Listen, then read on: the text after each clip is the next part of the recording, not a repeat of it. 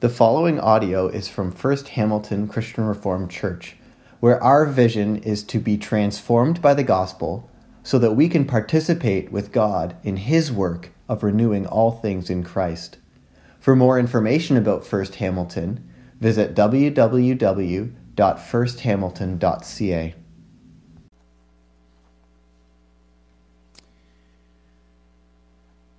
So just as a preface to everything that is going to be included in this series, I just want to lead with this. About a month ago, myself and two other people from council were able to attend a 2-day training event called Wayfinders alongside about 200 other Christian educators.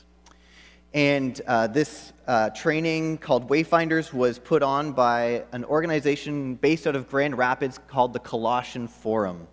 And it's all about Christian conflict transformation. So most of what this series is compiled of is this training that we received put into a sermon form.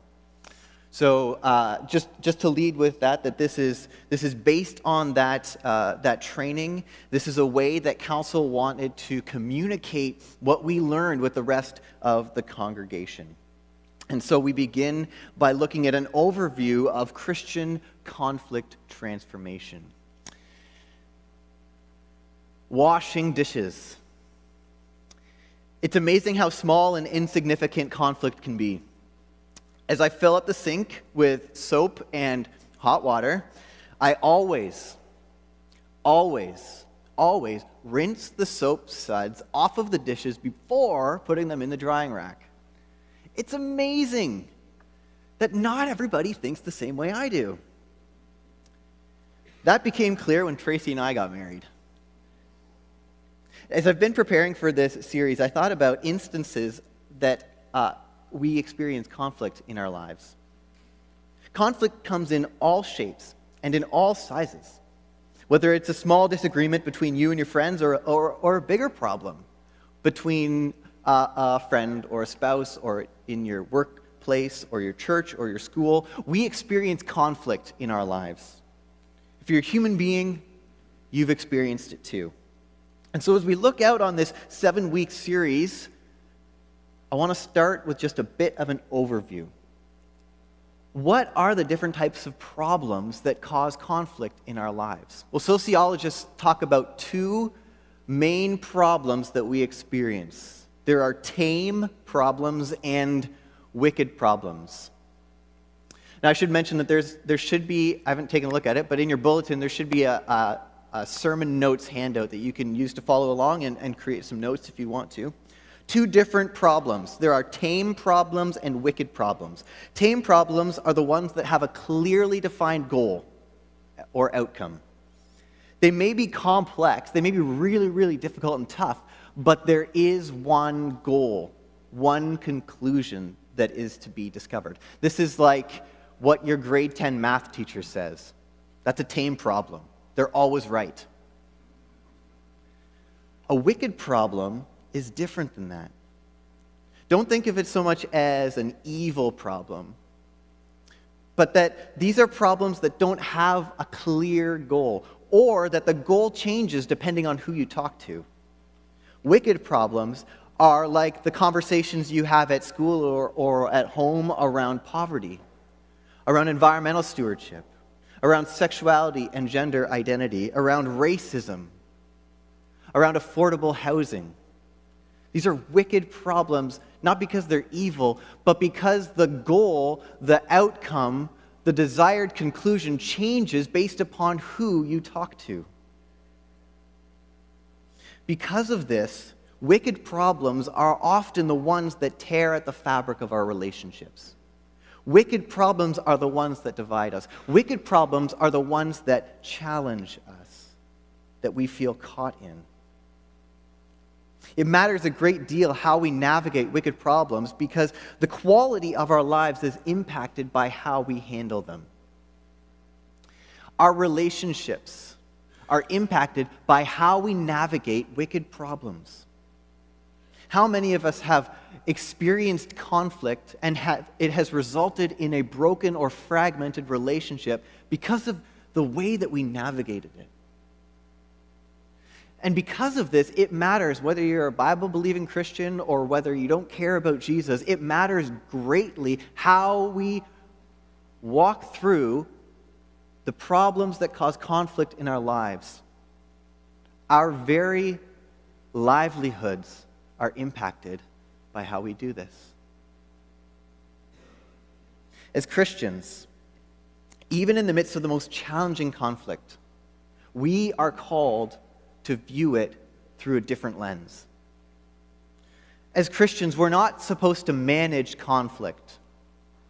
As Christians, we're not supposed to avoid conflict. As Christians, we are to transform conflict. Because of Jesus and his grace, we are actually given the resources to do this and to do this well. And in this passage, we're given an example of what that looks like. How does Jesus approach conflict? Because Jesus, in this passage that Deanie read for us in John 8, Jesus is given a wicked problem. And he moves through this problem in a way that transforms the conflict into a way of spiritual and relational growth. It is an opportunity. And how Jesus does this is a great learning opportunity for us too. So we'll learn 3 things from this text that Jesus does when faced with conflict. We'll look at how Jesus redefines or changes the goal of conflict, how he upholds the pursuit of truth, and how he upholds the pursuit or the practice of radical love. But before we dive into these 3 points, I just want to mention briefly, you may have some alarm bells going off in your brain right now because you notice that John 8 has an asterisk around it. There's something at the top that says, warning, warning, this is not part of the original manuscripts. What do we do with that? Well, just to not dive into all the church history around this or what all the scholars say about this, but just briefly, yes, that's true. This was not part of the original manuscripts of the Gospel of John. And it is in all likelihood, most scholars are in definite agreement on this, that John didn't actually write what is included in this section of his gospel. And yet, there is almost no disagreement among any Bible scholar, Christian or non-Christian, as to whether or not we can trust that this actually happened. It's pretty much unanimous. Most people actually think that it probably belongs in Luke, that it was probably Luke that wrote it. Some say it was Matthew. All people say it's Jesus. And so we can rest in that. This happened. The second thing I want to say before we dive in. A lot of us get anxious when conflict comes up, especially in the church. And this is especially relevant for us in this moment, as Darren prayed about. Many of us in this room know that Synod is going to convene. It has already convened. And one of the things on the agenda is the human sexuality report. We wonder how this will impact the church. What does the Bible say? Some of us may worry that the church will fall apart, as if we are the ones holding it together. But let us just remember the words that Paul wrote in Colossians 1:17, where he says that he, Christ, is before all things, and in him all things hold together. If our hope at First Hamilton CRC is that we can hold this church together through good conversation, through listening to each other, through whatever, then we're already out of it. We've already lost. It is not us who holds this together. It is Christ who is holding all things together. And look at this text. Look at how Jesus responds to conflict. He's doodling in the sand. He's as cool as a cucumber. Conflict doesn't cause anxiety for Jesus. It doesn't have to cause anxiety for us. Christ is already holding all things together. And he will continue to hold all things together. Can we trust that he will do this? And can we move through conflict well? So point 1, Jesus changes the goal. Whenever we engage in conflict, we have a goal in mind. What is the end goal of this? What are we hoping will happen? For some of us, it may be to just end the conflict right away by whatever means possible and get on with life. Others of us, it might be to fight, to persuade, to win people over until the day that I die. Everyone probably has different goals to conflict. The Pharisees and teachers of the law had a goal in their conflict. The text tells us in verses 3 to 6, it says, "The teachers of the law and the Pharisees brought in a woman caught in adultery. They made her stand before the group and said to Jesus, 'Teacher, this woman was caught in the act of adultery. In the law, Moses commanded us to stone such women. Now what do you say?'" They were using this question as a trap in order to have a basis for accusing him.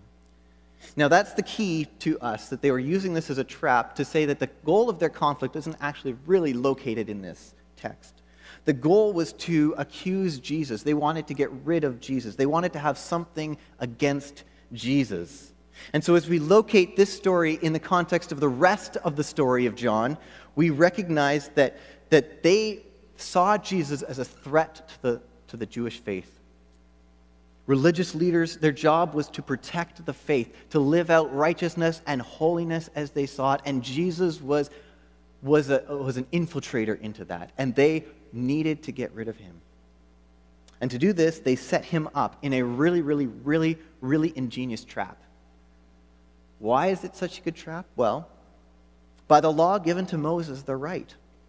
A woman caught in the act of adultery, according to Deuteronomy 22, verse 22, and Leviticus 20, verse 10, is the death penalty. Just like that. They're to be stoned. It's right there in the Old Testament text. Any rabbi worth their weight would know this. And so, if Jesus would say to those questioning him, no, don't stone her, don't stone her. We are to forgive her, extend her grace, to love her. Then the Pharisees and the teachers of the law would say to him, "Aha, I knew it. We knew it. You don't care about the law of Moses. You just want to love people. The Old Testament law says so clearly. You can't be from God." But, on the other hand, if Jesus was to say to them, "Yes, she should be stoned," then they would respond, "Aha, and you say to people, 'Come to me, all you who are weary, and I will give you rest. Come to me, and I will have you executed.'" Do you see? They've trapped him. What's it going to be, Jesus? Truth or love? But here's the irony of the conflict. Their goal, to trap Jesus, to get rid of Jesus, to protect the faith, that they actually abandon the very thing they were trying to protect. The Jewish faith is one of holiness and righteousness. Right? The greatest commandment, to love God. The second, to love your neighbor as yourself. And yet, in order to get rid of Jesus, they throw a woman, an image bearer of God, as collateral damage in the process. They actually, in order to embrace truth and pursue truth, they actually embrace fallacy and falseness, and we'll get to that in a second. Their goal is way off. In the religious leaders, I'm reminded of myself. I look back in the times of my own life when I've wanted to be right so badly that I've harmed people in the process. I've stopped listening, stopped loving, and simply pursued truth, what I thought was truth. Other times, I've wanted the conflict to end just so I could get along with the relationship, and so I've abandoned my conviction in order to continue the relationship. We can all think of times in our lives when we've strayed on either of these sides. When we do this, we have the wrong goal. Our goal should not be simply to pursue truth or simply to pursue love. Our goal should be to follow Jesus because he is already holding all things together. And instead of trying to end the conflict, we can redefine the goal. We can seek to follow him. See, notice that this is what Jesus does. He doesn't get his back up against the wall and play the same game that the religious leaders are doing. He doesn't go toe-to-toe to them in the ins and outs of the Mosaic Law. He doesn't ask questions about the witnesses that aren't there as a way of proving that they're wrong. He doesn't bite back, but he also doesn't give in. He takes a different approach. And that's what we're going to look at through the next 2 points, because Jesus upholds the pursuit of truth. What is so fascinating about this story is how Jesus moves past the letter of the law and gets at the heart of the law, almost seamlessly.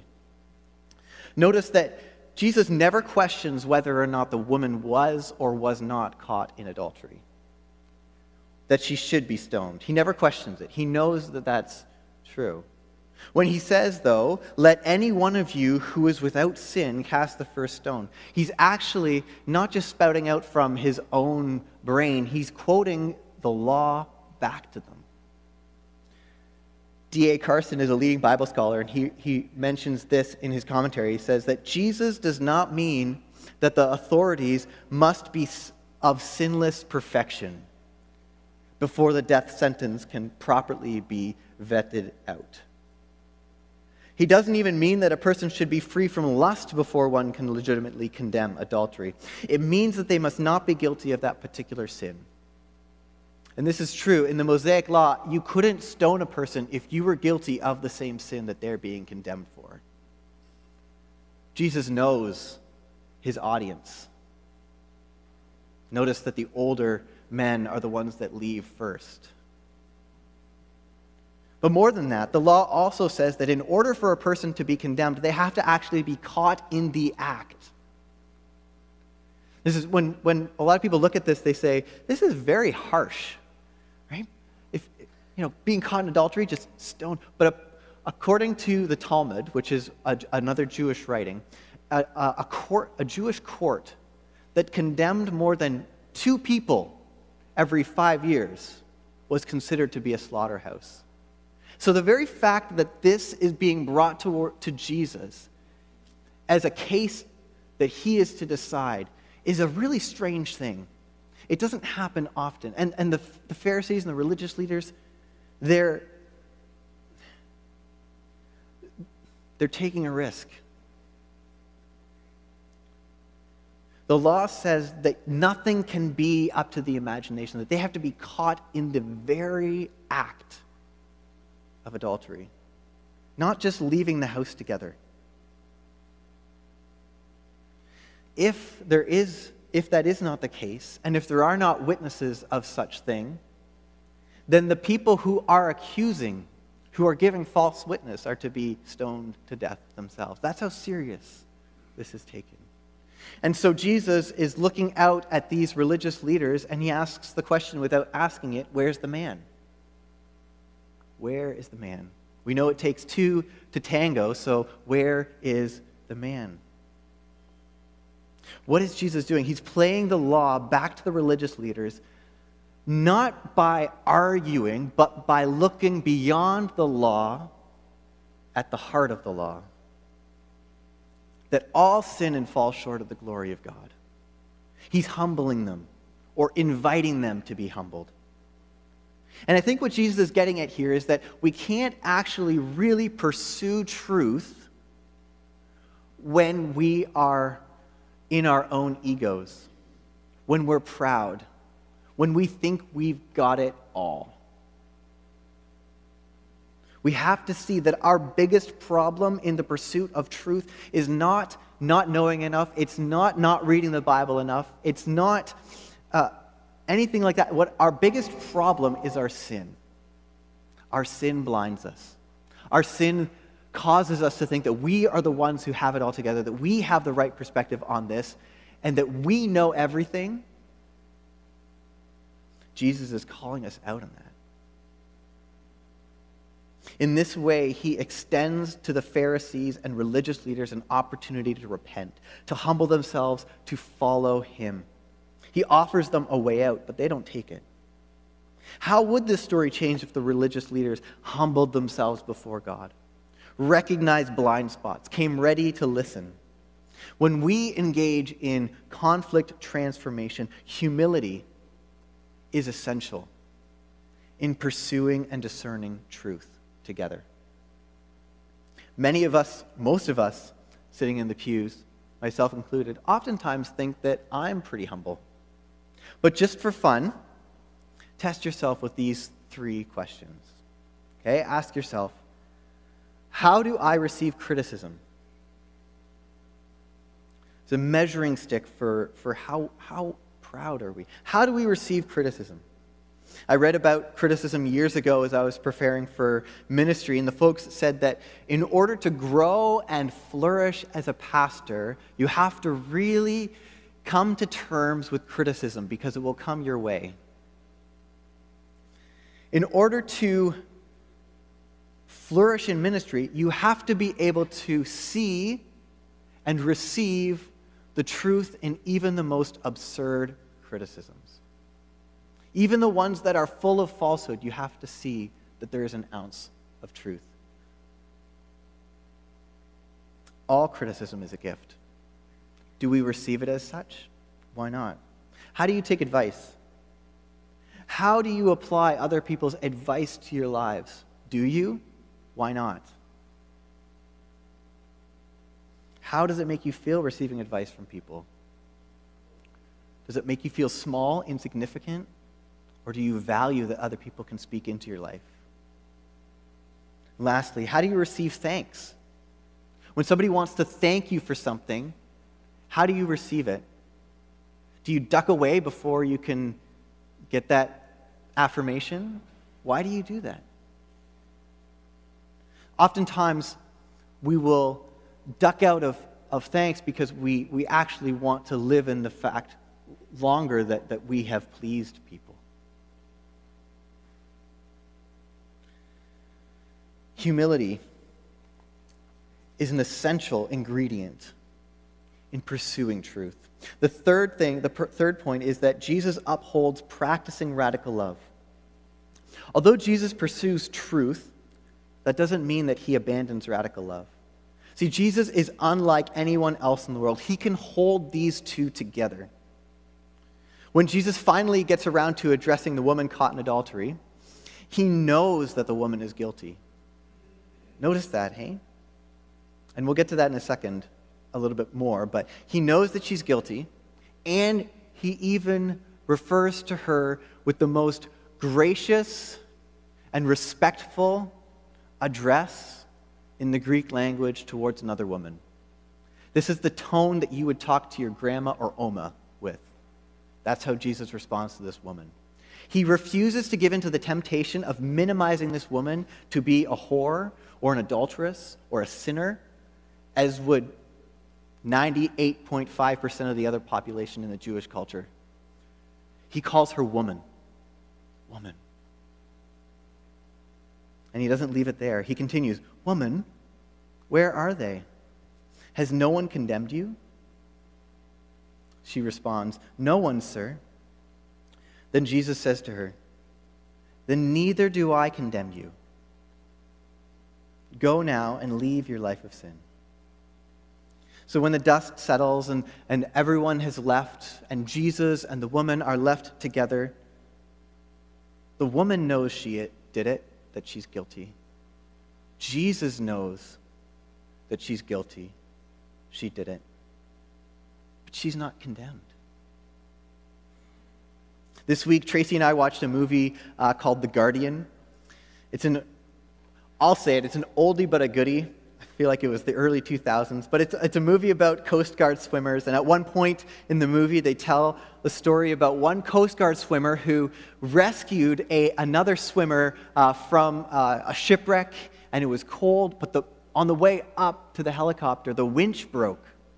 And so this rescue swimmer had to hold on to this victim with his hand. And he said, I'm not letting go. Right? And so 20 minutes, 30 minutes, 40 minutes later, they get back to shore. And in the meantime, this Coast Guard's swimmer's shoulder was dislocated, and every single ligament and tendon and whatever is left in your shoulder was just ripped to shreds, but he didn't let go. This is what Jesus does with grace, or with love and truth. This is how he welds them together. He refuses to let go. And this is one instance where he upholds truth, right? But he also practices radical love. He calls the religious leaders to the truth of the law, but he extends grace to the woman caught in adultery. How can he do this? How can Jesus do this? Well, it's because he went to the cross. In fact, the cross is the only way that truth and love can be held together. If Jesus had simply pursued truth in his life, he wouldn't have gone to the cross. He would have just called down fire from heaven and we'd all be burned. We're all guilty. If the truth of Christ was the only thing that existed, we'd all be doomed. But if Jesus had just pursued love, then he could have just winked away our sin. It wouldn't have mattered. It would have just been done. I mean, he has the power to forgive sins. We know that from the gospel. So why couldn't he just wink away our sin? The cross proves the cost of grace and truth. Of truth and love. Because of our sin, because of Jesus' commitment to truth, he had to go to the cross. But because of his commitment to love, he willingly went there. And he died for us. The truth demanded it. The love endured it.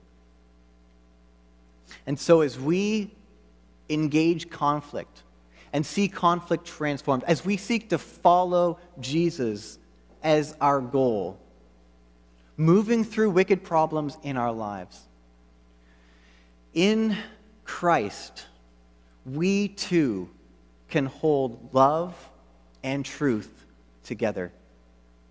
We can humbly pursue truth and at the same time practice radical, generous love. In fact, that's what we're called to do. That's what following Jesus means.